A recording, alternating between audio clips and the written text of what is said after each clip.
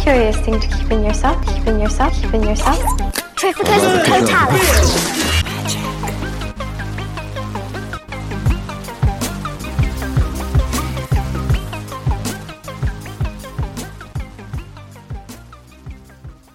Welcome to Magic at the Movies, a podcast that looks at the role of magic in some of our best loved and most hated movies. I'm Frida. I'm Abby, and this week's movie is Harry Potter and the Philosopher's Stone. This is our Christmas special. And It is. we thought, what's more Christmassy than Harry Potter? Probably a lot of things, but to me, Christmas and Harry Potter just go together. Are we telling our listeners what happened? Can we tell them the truth? Yeah, so this is our second time recording this because the first time we recorded, we tried to do a bit. And admittedly, Frida's bit was awesome. What we have learned is Abby is not an actress and never will be because it was not good. So I woke up one morning bright and early, and I bought a witch's hat. Yeah. I put a witch's hat on, sat in front of the mic, and we proceeded to record ourselves pretending to be wizards. Yeah. And talking about Harry Potter as if it was true. And there was even a great line there. It was a great idea. I just couldn't execute it. Abby saying, we don't usually do biopics, but for Christmas we thought. It was great. No, so we're going to talk about this movie in a very loving way, but from our approach of our wizarding skills. So, what was your wizard's name, Frida? Well, I believe first it was Fleur Warrington, and then we decided that those names already existed. So if we were going to be wizards, we had to have completely original names. And so mine was Farrah Wildsmith. Yeah. What did you pick as your wizard name? I went with Asterix Caro on the assumption that I was related to Electa Caro and might potentially be a Death Eater. I was so disappointed that it didn't work because it would have been great, but I was way too salty in that recording. Abby was making little comments about Death Eaters, and Abby kept on calling Voldemort the Dark Lord, and I kept on being like, and then we were both shitting on Gryffindor as well. Well, we're going to shit on Gryffindor again in a minute, so let's do that. Oh, great. Can't wait. Let's go. Let's go. We're so funny. Before wands, Patronus, wands. Yes. Oh, yeah. So houses. No, stop. So we have houses. Our names. Farrah Wildsmith, Asterix Caro. Houses. What's your house, Farrah? I feel like it's obvious from your personality what house you would end up in. What's your house? Ravenclaw. What? And your? Do you say Ravenclaw in Australia? I just made that up. I think it's Ravenclaw. Sorry, in Australia. It's on the citizenship test actually when you become a citizen. How it's pronounced. It's Ravenclaw. Yeah, because it's not a raven, it's a raven. That should have been abundantly clear. I'm embarrassed. I'm sorry. What house are you? I'm not cutting that out of the edit anyway, that's for sure. What house are you? Yeah. Well, you know what house I am, but what house would you have assumed I would have been? I thought you were being Ravenclaw with me. Aww. And when I heard what you were, it's really grown on me ever since. Like, it's really grown on me. Oh, it might have been an hour and a half we spent. I've got a snake's heart. That's what I am. I'm a Slytherin bitch. Or maybe you I'm very proud as well of it. I love it. Maybe you are ambitious and think long-term planning, baby. What, Slytherin's going to get me there? No, Slytherins, they're like long-term plan people. Okay. They're but like as you said, slow. There's what's the line? There's never a wizard who went bad My that didn't dad's come out of Slytherin or something like that. No, you stop that now. You're not allowed to do There wa- that. There's no wizard that went bad who wasn't from Slytherin, even though that's not true on the basis of this movie. Because Professor Quirrell is from Ravenclaw. Yeah, but that's not saying that only bad wizards came from Slytherin. It's saying that every There bad... wasn't. Oh, it wait, does yeah, say. no, that's true. It does actually, say yeah. that. Yeah. Yeah, sorry, I forgot. Where's Quirrell from again? He's Ravenclaw. He's one of Ravenclaw. yours, Yeah, he's Ravenclaw. You're fucked. See? That's what See? happens. The houses with the smarts, you got to watch out for them. Yeah, exactly. Coming up. Oh, So, all right, wands. Yeah, wands. Yes. What was your wand? Dogwood wand with a unicorn hair core, 2 1/4 inch, and supple flexibility. The flexibility thing makes me lol so much. I have supple flexibility as well. Hey, it's all the yoga. What was yours? A vine wood with a dragon heartstring core, 12.5 inches of unyielding flexibility. And unyielding would mean it's not at all flexible. Yeah, because I'm Slytherin, I guess. Oh, Because I'm a hard bitch. dragon heartstring I love is it. super fancy. I know. That's fancy. It's fancy. It's because I'm from a family of Death Eaters. What can I say? Okay, Patronus. Patronus. Oh, I feel like we don't need to talk about the Patronus, do we? Okay, fine. What's your Why? Patronus? Go What's on. yours? Tell Mine's me a calico cat.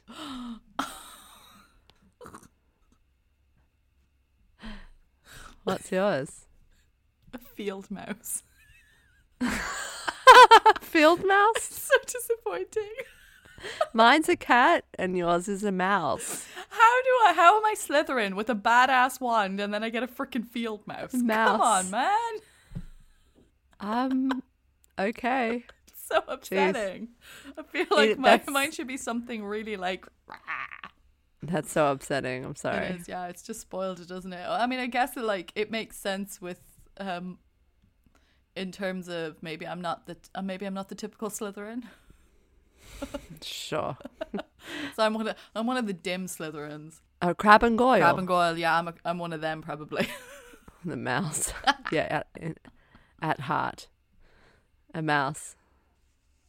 Right, so what I did not do in a deep dive was a movie summary. Because I wrote it from the perspective of a Slytherin who's unimpressed. So this is my summary for the movie. In brief. Orphaned child prodigy, brought up in the Muggle world, is thrown headfirst into the Wizarding World of Wonder and appears to win a battle of strength against a nervous fool housing the greatest wizard of our time. And he does all of this at age 11 in his first year of school. The end. That's my Slytherin summary of Harry Potter and the Philosopher's Stone. Well, everyone knows what happens. My I mean, God. it's accurate, right? It is accurate. It's just, I feel like it's a little bit grounder than all that. We all know. I what still happened, love though. the movie so So much. I love it. I love Harry Potter. It's so magical. yeah. It's so wonderful watching again Harry finding out. It's like you've lived an ordinary miserable life or extra miserable life. Yeah. And then Oh, like Fiona somebody Shaw, comes and bless. tells you that you're special. And Yeah. it's like, oh my God. And then suddenly you're in a castle and there's so much food and all these friends. And I went to, so I've been to the Harry Potter studio tour. And I did it Like- at Christmas time. Diagon Alley. And we like did that it in way. the evening. So I've been on the Hogwarts Express. No. Yes. Really? Yeah. Oh. And I've had a butterbeer. Yeah. Oh my God. Oh, my dreams. What did it taste like? Quite sickly, actually. Like a bit rough. disgustingly sweet. But yeah, and I got a chocolate frog, and I've been in the wand shop. I've not all of it. I mean, I've been up Diagon Alley, but you can't go into the shops in Diagon Alley. It's Okay. exteriors. But then there is a wand shop that is decked out really nicely with cool lighting and stuff. I didn't get my wand though. I want my wand. I want a wand. You just So get a bad. stick. Basically a Yeah, stick. just get a stick. But yeah, it was really cool. You get to see all the sets. Do you know what actually is all right? So I have to tell you about the studio tour, because when you arrive, right, you go in and there's like, especially at Christmas time, we did it in the evening at Christmas time, so there was a little less people, I think, than what would be there normally. It was kind of limited entry. So you got the big Christmas tree when you first kind of go in, and then the first place you go into is the dining hall, and the tables are laid out on each side with like Christmas vibe.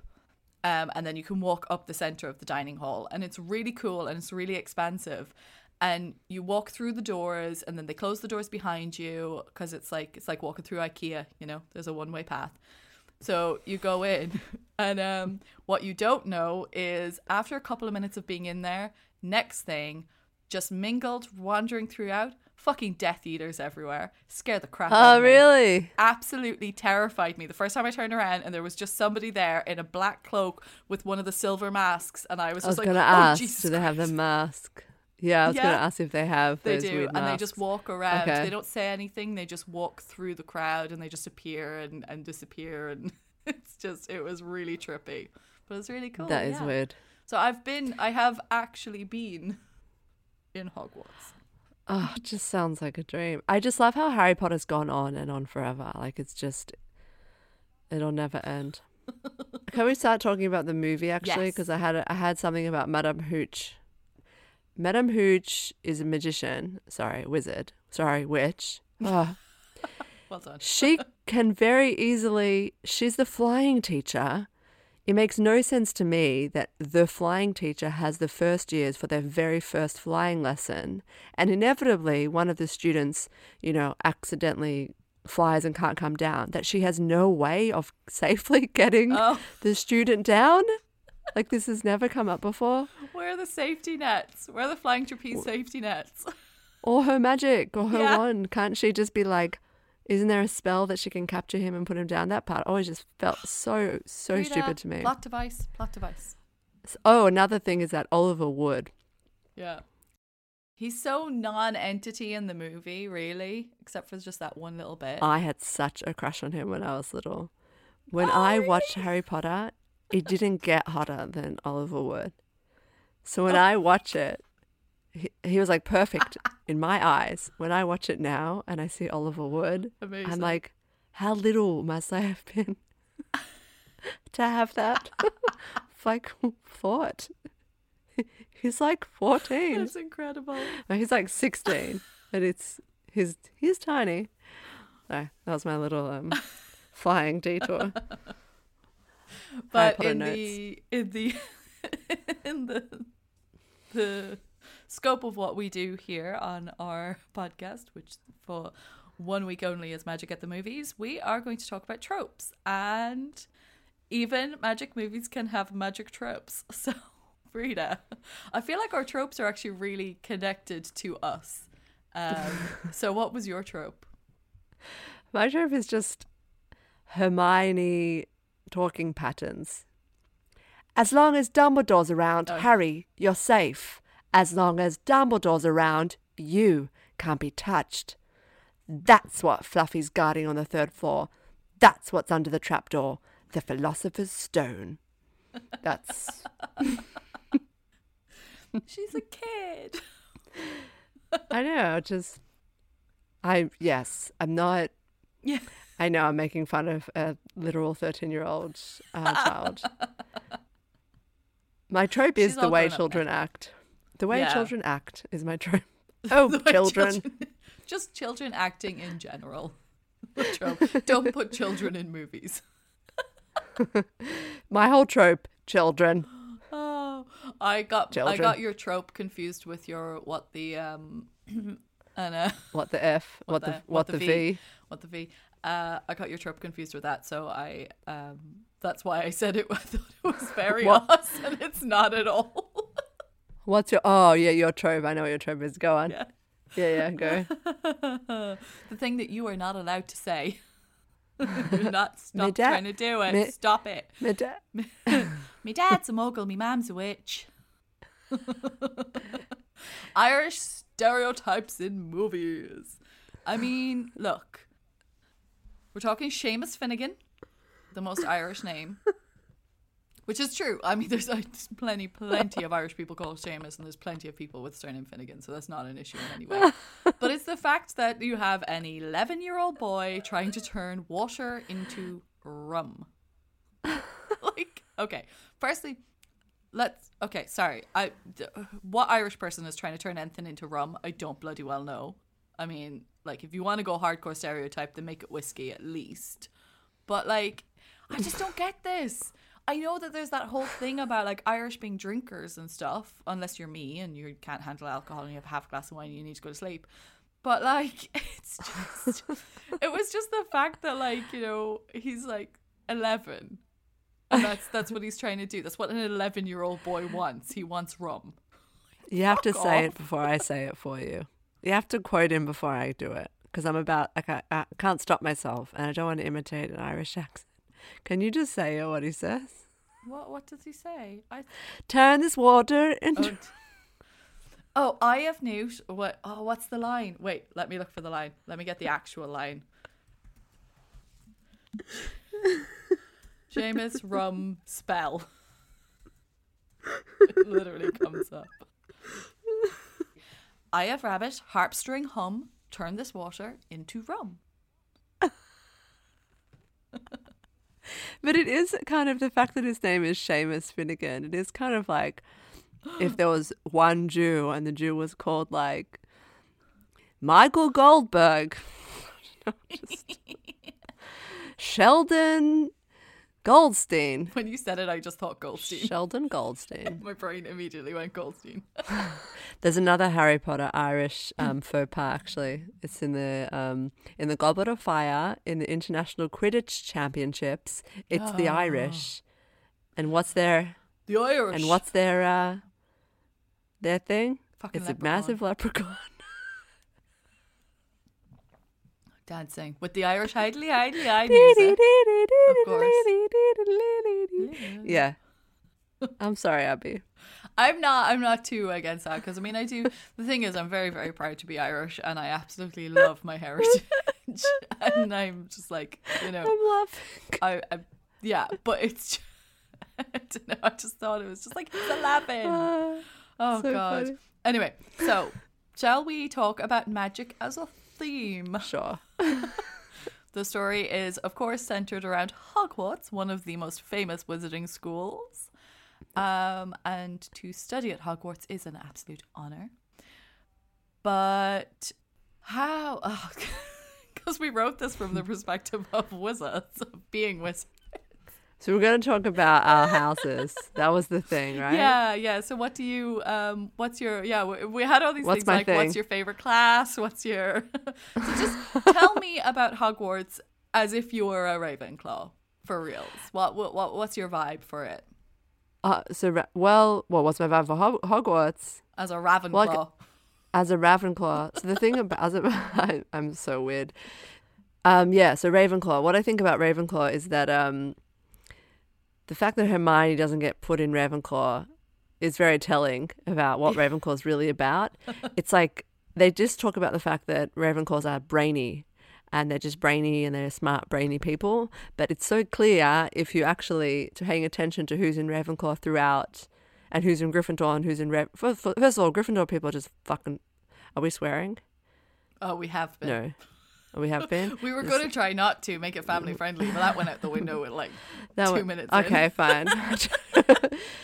Gryffindor people are pretty boring. I think we both agree. They're just sort of bravery isn't a personality. You referred But to them anyway, as jocks in the last one. Jocks, yeah, they're jocks. But The jocks. Ravenclaw people are just super. I would say they're kind of quirky.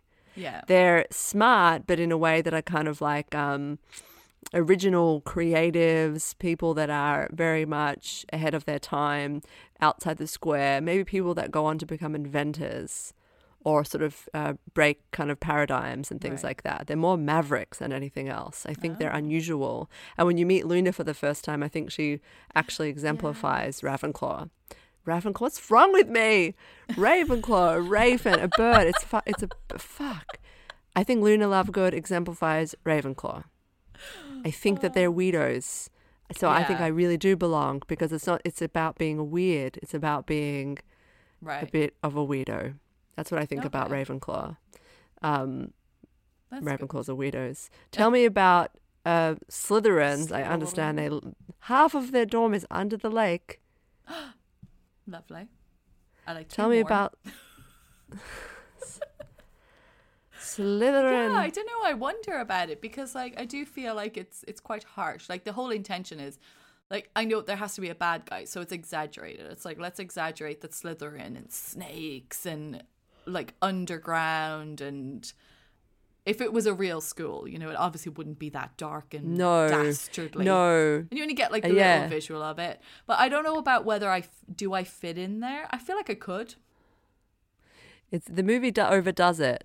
Yeah. I think it doesn't make sense that that's how it is. I think that Slytherins they're just they're hard workers. Hufflepuff are hard workers, but the fact that Slytherin, they're very ambitious, and throughout the whole year they work very, very hard to get house points so that they can win. And then Gryffindor comes in the end and is awarded, 105 bullshit. or 155 points, and it is bullshit, and that's why they hate Gryffindor. Rightly so. This is a shitty thing to do as well to kids. Like, you've won, Yes. and then at the last minute, the change of colours is in order. It's like, mate, you don't do that to kids. Come on, I man. know, and oh my god, if my son was there, oh my god, unfairness is like that. Because they have houses in his school, and that happened. Yeah. He said that the two houses that we got to do casual day on the last day of school, and he was telling me about how he was in the lead, and then something else happened, and then they won, and he was pretty sad about it, and it reminded me a little bit of this. And one thing about Slytherin as well in the movie, which is so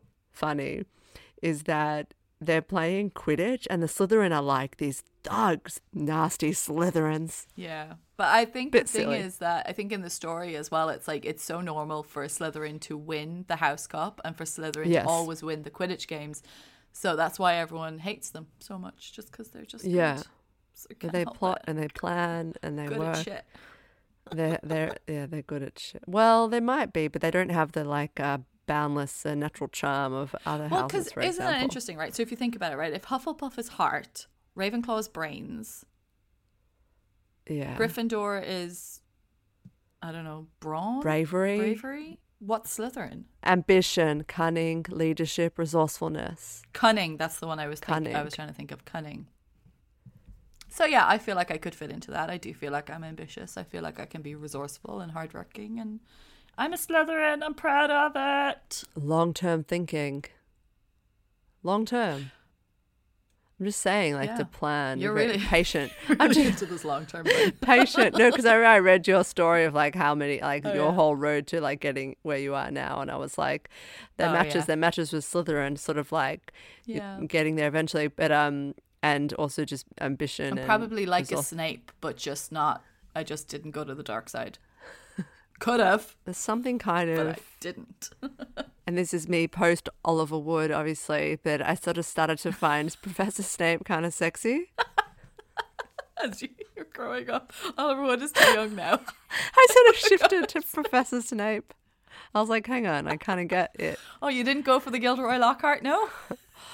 But I love him. Kenneth Branagh is I love him. But okay, so we're gonna move on. Okay. We're gonna move on to talking about the magicians themselves. Okay. Well, I mean, do we need to? Do you have anything you want to say about any of the magicians? Did you like Richard Harris or Michael Gambon better as Dumbledore?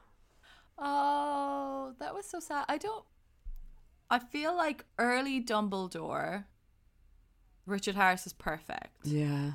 Because early Dumbledore, you don't really know much about him. Yeah. Right?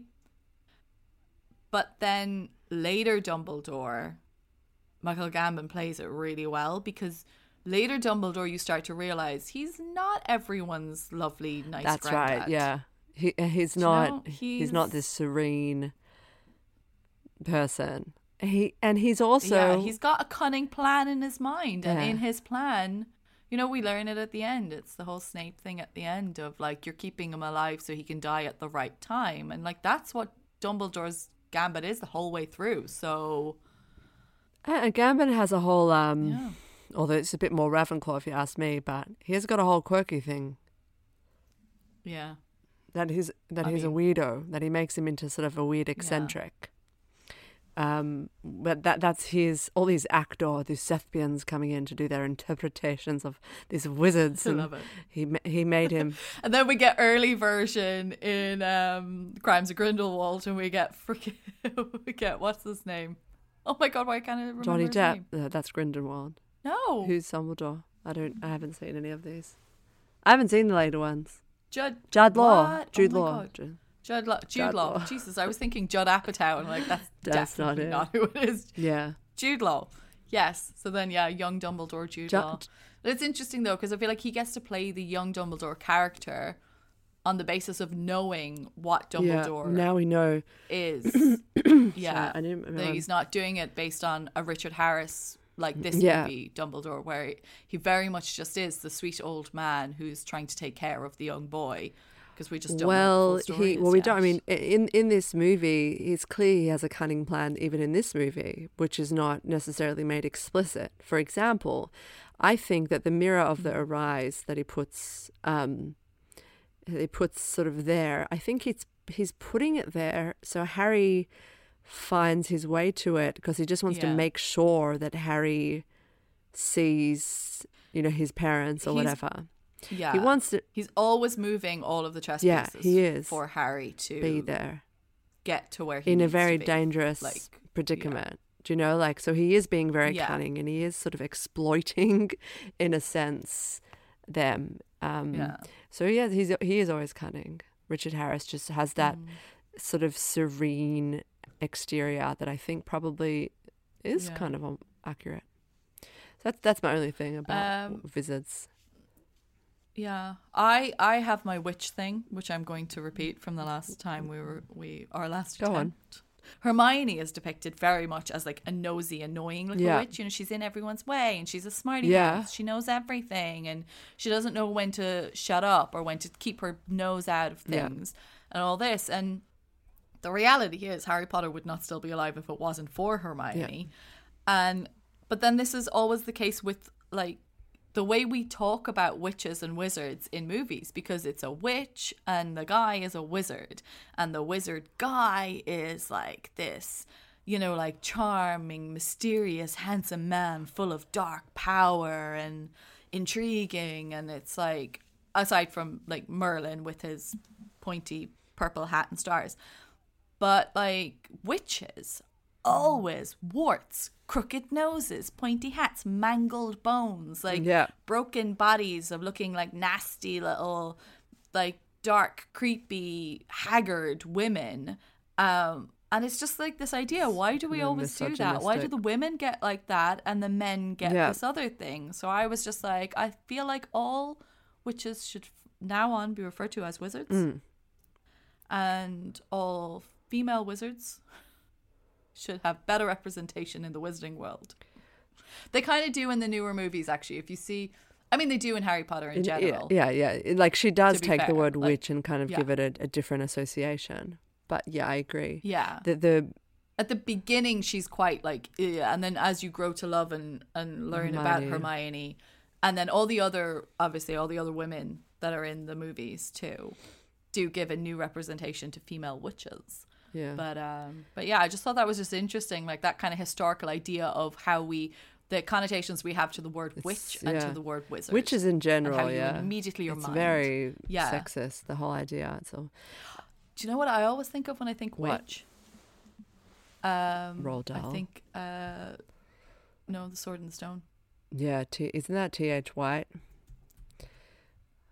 He was an interesting person. I watched that movie over and over and over again. We had it on VHS, and I just could not stop watching it. On the subject of Hermione, because Harry and Ron, they actually suck. Like, they're not good at anything. And also, that's why Snape, Harry... No, in the books they are. No, in the books they are. There's more. Ron does a lot more in the books than how he's represented. He does do more. But Snape, like, Harry's entitlement, just because he is Harry, is annoying. And Snape is annoying. Yeah. Well, first of all, it's James's Potter's son, but it is annoying that they're all like, they're not. Then there's Hermione, who's actually amazing, and it really pisses me off at the end. At the end of the movie, so and of course in the book it is very different. Hermione and Ron do a lot more. I think it's Hermione's the one that freaks out with Devil's, whatever it is, that plant. It's Hermione that freaks out, right? Yeah. And Ron's the one who's like, eh. But anyway, whatever. So when Hermione tells Harry to go on, I know it has to be you. I'm sure of it. What she says is books and cleverness. There are more important things like friendship or bravery or whatever. It's like, don't sell yourself short, girl. You are amazing. It's still, I feel like we've had like a sort of we're starting to be on a bit more of a revolution in the world in terms of representation and what we think of in how we look at people and people's differences and all of that. So I do feel like that kind of approach to it is a bit dated, you know, to be like that, you know, she's such a nerd that she can't have friends and she can't be this and she can't be that. Yeah. And it's like, no, it's good to know things. Yeah, it's very useful. Knowledge is good. Knowledge is helpful in the world. Well done. And applying it as well to, you know, how you interact is also useful. So, yeah, I don't know. It's funny, isn't it? But I've got a cute little Wizard World fact from the real Wizard World histories. Okay. Do you know that the idea of witches on broomsticks originated in Paris? In Paris, what? In gay Paris. I went to say Paris and Paris at the same time and went Paris. And you went Ravenclaw. So they originated in Paris. So I'm going to blame the Beauxbatons for the witches on a broomstick. But that I would like to bring us into France and Beauxbatons because there's a very, very famous wizard a very famous French wizard. So I guess he didn't go to Beauxbatons, so there must be another school there. His name is Nicholas Flamel. Yes. And Nicholas Flamel is the cause of all of the magic in this movie. And I think I've solved it. Oh. Proceed. I solved Please. it. I solved the story because we have Nicholas Flamel as a real life human man in our world and his connection with alchemy. And it's this really weird thing where like Nicholas Flamel is thought to have been a philosopher who was studying alchemy. And in reality, when you actually look at it, like Nicholas Flamel was just a dude who owned a bookshop. Like he was a guy, he got married to a woman who had been married twice before. So she had quite a lot of money when they got married. And they had a bookshop. And some reason after he died, everyone basically said he didn't die. He studied alchemy. He was a philosopher and he figured out the elixir of life. And him and his wife ran off to India or something with this elixir in their life. And there's nowhere that you can find the real reasoning for the story. Like there's nowhere where they say like that this is that he was like there's nowhere to say that Nicholas Flamel himself was a philosopher. There's nowhere to say that he had any interest in alchemy. He might have just had a couple of books on it in his bookshop. What they reckon is that it was like a story kind of created after the fact to sell alchemy books to try to like entice people into looking into it or something like that. But anyway, I fixed it. Okay. Based on this movie. I've told you it before, but do you want to hear it again? Do you want to hear my reasoning for Nicholas Flamel? I can never hear it enough times. So, my idea, and JK, no stealing. If this pops up anywhere in fan fiction, this is my story. I want the monies. Right. The Philosopher's Stone. It's one of those rare stories that traverses the divide between the wizarding world and the real world. Okay. Now, Nicholas Flamel was a famous French wizard in Pottermore. Yeah. It's a wonder that he is also known to the Muggle world. He chose to live the wizard. In my version of events, the very famous French wizard Nicolas Flamel chose to live in the Muggle world, selling books and being hailed as a philosopher. He did this because there was a legend among the archives that Flamel believed, maybe hoped, that all Muggles are capable of magic, but that some dark event in our past suppressed the talent. So he thought that if he could introduce Muggles to some rudimentary forms of alchemy, then it might cause latent powers to come to the surface. And by studying historical volumes dedicated to early transfiguration spells, so kind of like alchemy, he found a way to join the two worlds. Through the endeavour, he accidentally discovered a method to create the Philosopher's Stone and decided that he could use it for the sole purpose of continuing his work for generations. And it was only when the Dark Lord rose and there was a threat that he might get a hold of the Philosopher's Stone for nefarious purposes that he decided to concede the fruitless experiment, Muggles are just Muggles and wizards are special, and admitted defeat, chose to die and move on with his life. There you go. I fixed it. Fixed history. It's so confusing. No. What? Because before this, I know, like the idea that he's a real person.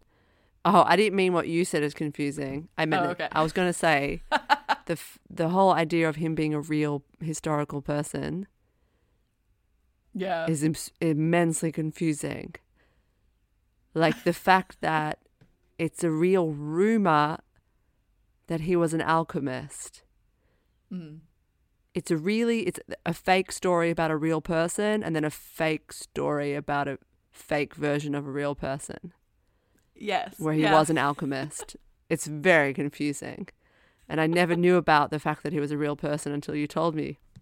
So I'm like, he's a real person? I'm like listening to him. I'm like, is it real? What the hell? But he's a real person that wasn't really a philosopher, but there really was a rumor in real life that he was an alchemist. Anyway, so I just love the fact that he's just like this French bookseller who's just like, if he could look at us now, it's like, what? What the fuck are you guys talking about? In fact, there's a picture of him, and I'm sending you something in the Zoom chat. This is a This is a portrait. This is a portrait of Nicolas Flamel finding out that we are spending this much time talking about him and that he's in Harry Potter. You ready? Okay. Stay tuned for the picture that none of you can see.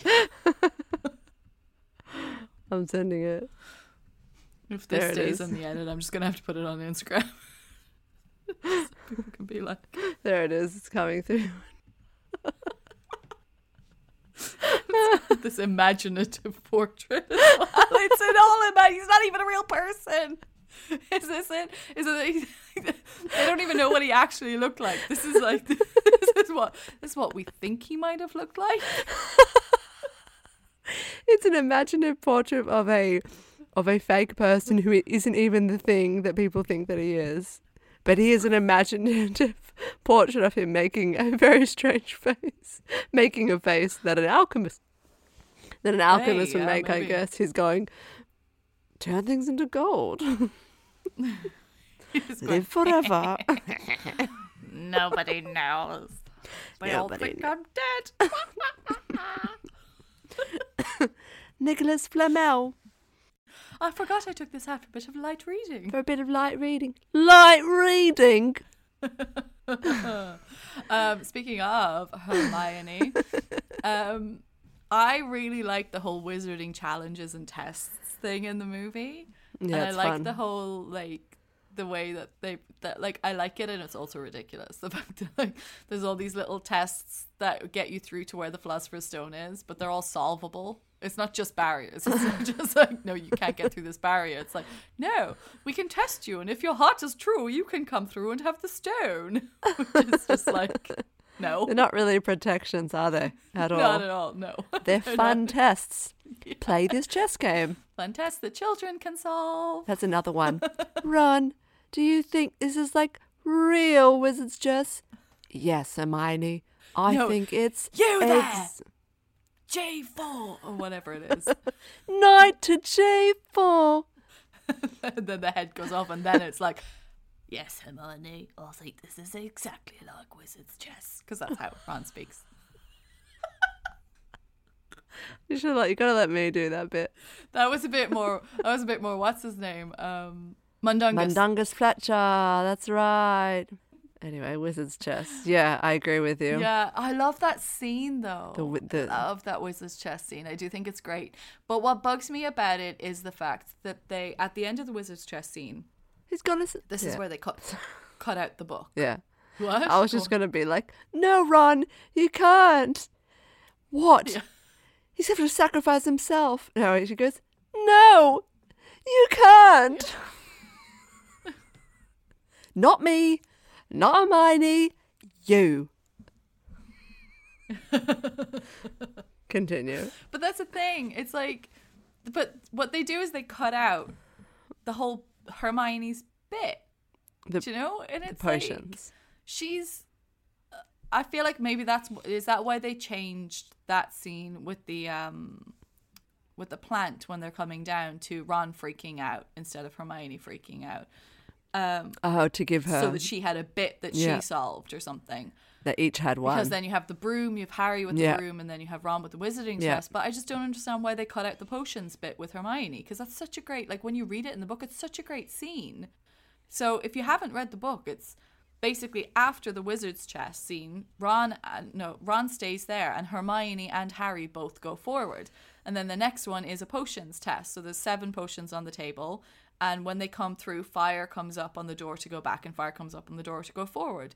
And it's a Snape test with the potions. Yeah. And basically the idea is that one potion will let you go forward, one potion will let you go back. A couple will kill you, and a couple will do something else. I don't know, I can't remember. But Hermione solves it. And at that point, then it's like, okay, well, only one person can go forward. So then she's like, okay, well, it has to be you. Yeah. Because even though I still think, I mean, look, Quirrell wouldn't have died if Hermione had gone forward because she didn't have the magic mother protection thing. But and for the story of, obviously it had to be Harry. But at the same time, I'm like, the strongest and best wizard in this group here is Hermione. I know. It should be Hermione, but fine. So it makes sense then that she goes back to Ron. But what they do is instead they just make her oh no, I must stay here and protect, take care of Ron. Yeah. Oh, Harry, you have to go forward. I'll mind Ron. And it's just why take out that scene? I don't get why they would remove it. Yeah, they needed to have some practical reason why Harry had to go alone. Apart from, I just know, I think I have to be alone. Yeah, it's a bit dumb. It has to be you. The movie also just wraps up really quickly. Just kind of wraps up. And then some weird... I suppose because it is it's like the beginning of a story really, rather than a full story and here's the ending. It's the ending is the beginning of another part of the story. Yep. Well said. I think the scene with Quirrell, though, it's really stupid. A lot of it doesn't make a whole lot of sense. Firstly, he's Harry touches him and he's like, what is this magic? Even though when he meets Harry in Diagon Alley, he doesn't touch him. He's too scared to touch him, meaning that he should know what the magic is, or he would have touched him, or he shouldn't have realized that. So that doesn't make a whole lot of sense. But also just the whole scene, he's like, come here, tell the truth. As if just saying it like that will force him just with his words. It's all it's a bit silly. Also, his whole turning to stone and touching his face doesn't happen in the book. He just sort of burns him. But then Voldemort also goes through Harry. That doesn't happen in the... Anyway. That was a thing. Yeah, that was a thing that I was a bit even having read the books and then watching the movies, I was like, this isn't very clear. It's very unclear. It's completely unclear. The understanding that I have is that Quirrell's backstory is that people used to always make fun of him. And he went searching for... In general, I think. Oh, I everyone. don't know. Sorry. Everyone, yeah. I made up and it was Slytherin. He so he goes searching for Voldemort, knowing that he was weakened, but it was more out of curiosity at first. It wasn't because he was like a Death Eater searching to follow Voldemort. It was more like he thought, if I can find him and finish him off, then I'll get people's respect or something. Oh. Or something like that. So he goes searching for Voldemort, but Voldemort, like, he may be weak, but like he still had strength. And in this movie, we don't get any information about the Horcruxes, really. That's a much later thing, so we don't really kind of understand what the whole connection between Quirrell and Voldemort is. But it is a form of a Horcrux. It's not one of the 7, but it's like this. That's kind of what the magical possession thing is in some way. Okay. And because Quirrell was a weak wizard, the Dark Lord was able to like latch on to Quirrell and turn him into a temporary Horcrux. And then with the spirit inside him, that's kind of turned Quirrell into a bit of a blubbering mess. And then he was always trying to fight off the power of Voldemort, but Voldemort was still stronger than him. So that was killing Quirrell. Oh, okay. And so the drinking of the unicorn blood was actually nothing to do with Voldemort. That was to keep Quirrell alive. And that was Quirrell drinking it. Yeah, because that's the theory of the unicorn blood is that it will keep you alive if you're dying. So it wasn't to keep Voldemort alive. It was because Quirrell was dying because Voldemort was in him. So he was already kind of dying and weak. And then the spell that allowed Harry Potter to live, what it did was imprint the mother's protection on him, which is deadly to anyone intending him harm. So that's why I think maybe Quirrell's nervous habit was to not touch Harry Potter anyway, but then he was being forced to touch him to kill him. So because he was intending him harm, that's why he was then injured and why he was like, oh, what is this? What is going on here? I don't understand. But then he still has Voldemort pushing him, so forcing him more to like do more harm. So then I guess maybe he's getting more and more like, I have to kill him so that it stops hurting. But the more he wants to kill him, the more it hurts him and the more damage is being done to him. So then Voldemort realizes Quirrell's body won't survive, so he has to flee. So that's what it is. It's like the spirit, Voldemort's spirit then leaves Quirrell's body. It's not him dying because Quirrell is dying. It's him leaving because he's like, shit, I got to get out of here. But as to how that all works and where it goes then, I don't understand that. Because we don't get him again then until he's brought back. Yeah. So it's just all a bit mad, really. I think it's a bit mad, really, how much I tried to explain that. Yeah, I mean, I now feel much more sympathy for Quirrell, which is a really good thing that is definitely... Because he's Ravenclaw. Worth... You can accept him back into your fold. Yeah, no, that I like your explanation as to keep him alive. Like it was parasitic kind of relationship, and it was weakening Quirrell. Yeah, he wasn't, and he was being pressured and forced, I guess. Maybe he was desperate. Poor guy. Don't bully. Poor Quirrell. Yeah. So we are moving on to our section, which for one night only is What the Voldemort? Let's play the new music. What the Voldemort? Right, so Farrah Wildsmith, what was your what in you shall not be named moment? Oh my God. This is so crazy, but so the goblins. Oh yeah. So it's just a really anti-Semitic trope. I didn't get it. What were they thinking? They're money lenders, long fingers, hook nose, control the wizarding finances of the wizarding world. Highly intelligent species, control the economy, running the banks. Okay. And this is the really crazy thing, because it's to me, it's like a very clear anti-Semitic trope. And I just want to say, the only reason why Jews were ever moneylenders in the Middle Ages is because they were banned from every other profession. Oh. So then Jews became moneylenders and then get Jewed out for being moneylenders. Forever. Still. It's not our fault. But this is so crazy. If you're watching the first movie, when they enter Gringotts Bank, the floor of the bank is very clearly visible Star of Davids, which are stars that are two triangles like on top of each other. So it's very distinct star. It's not like accidentally a Star of David, but the tiling on the floor of Gringotts is literally Stars of David. What were they thinking? What the fuck? What the what the Voldemort? That's it's really crazy. Oh my god! I wonder if that's something they put in, or is that what the actual building? The later Gringotts is not that. Right. The later Gringotts has different tiles. You definitely don't have like accidental Star of David tiles. It doesn't make sense. No, well, because So I mean the Goblin. building that they use. Do you know the building that they use for Gringotts? What is it? What's the building they use for Gringotts? It's a building in London. It's a building in London on the Strand, which is directly across from King's College London, which is where I did my undergrad. So I walk past it every single day.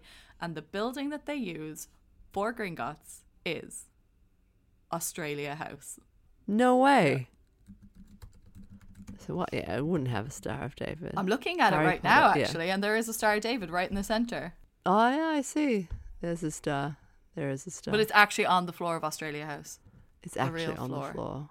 Actual star. So maybe they just let the real floor on for the first movie, and then in follow-up movies they were like, hey, maybe we should get rid of that. Hey, maybe we should not have a Star of David while we have hook-nosed goblins running the world's economy. You're not allowed to take pictures in Australia House now anymore because of the movie. I've stood outside it and taken pictures of the outside. That's wild. But it doesn't say There's a Gringotts. big fat Star of David. I digress. What was your Yeah. what the Voldemort? My Watch the Voldemort. I had so mine is it's related to money. Because what drove me crazy was Harry Potter has come from nothing. He doesn't understand money because he never has any, because he's not allowed to, I'm pretty sure the Dursleys weren't giving him pocket money. So Hagrid takes him to the bank vault and he's like, oh my God, look at all this gold. And then he goes to Hogwarts and he's on the train at Hogwarts and the trolley comes up and he sees Ron with his little sandwich and he's like, I'm a nice boy. So he takes his money out. Well, take the lot. And my what the Voldemort is, how do you know how much money that is? How do you know how much things cost?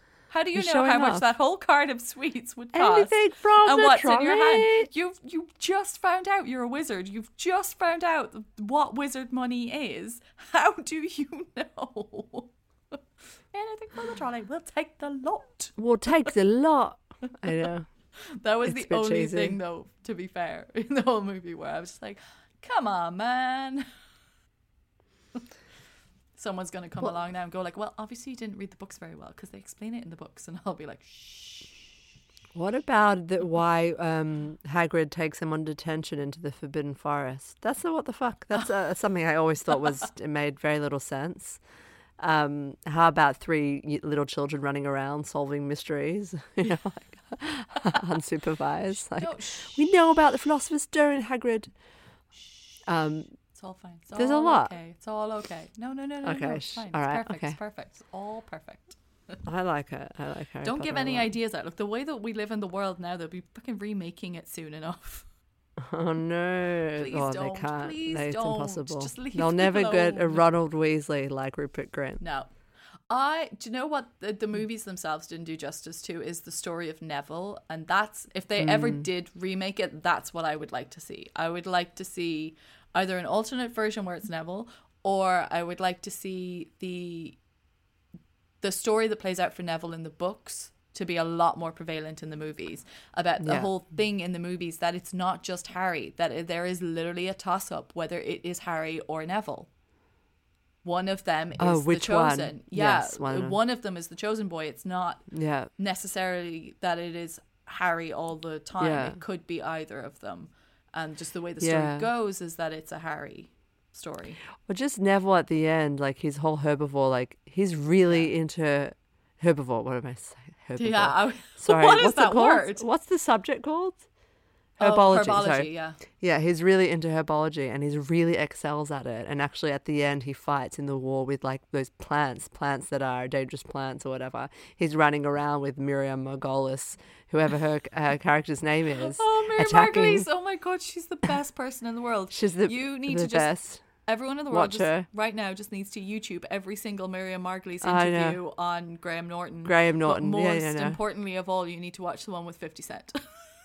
Oh, can I call you 50? Oh no, that's Julie. That's Mrs. No, Weasley. sorry, I'm wrong. That's I'm Mrs. wrong, I'm Weasley, wrong. Julie- Miriam Margolyes is with Will I Am. That's the one you need to watch.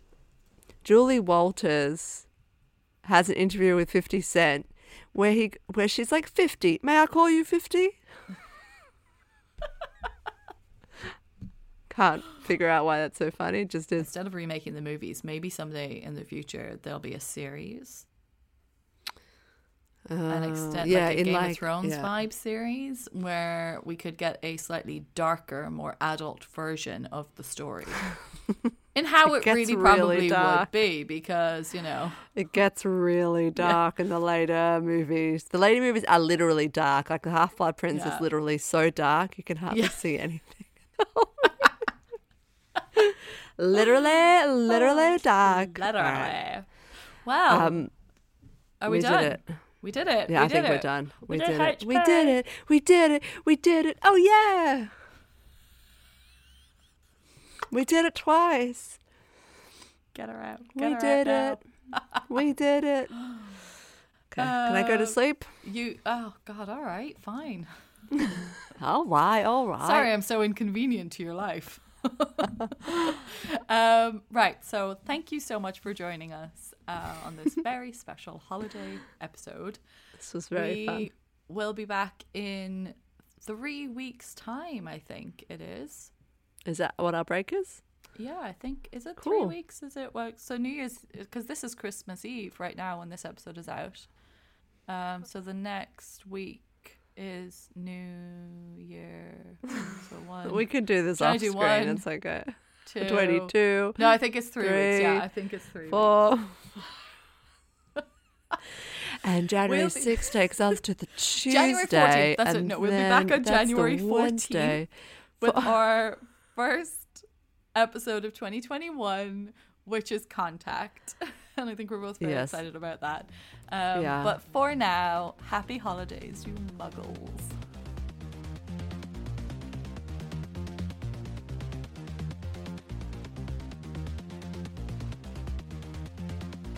Merry Christmas and a Happy New Year to you all.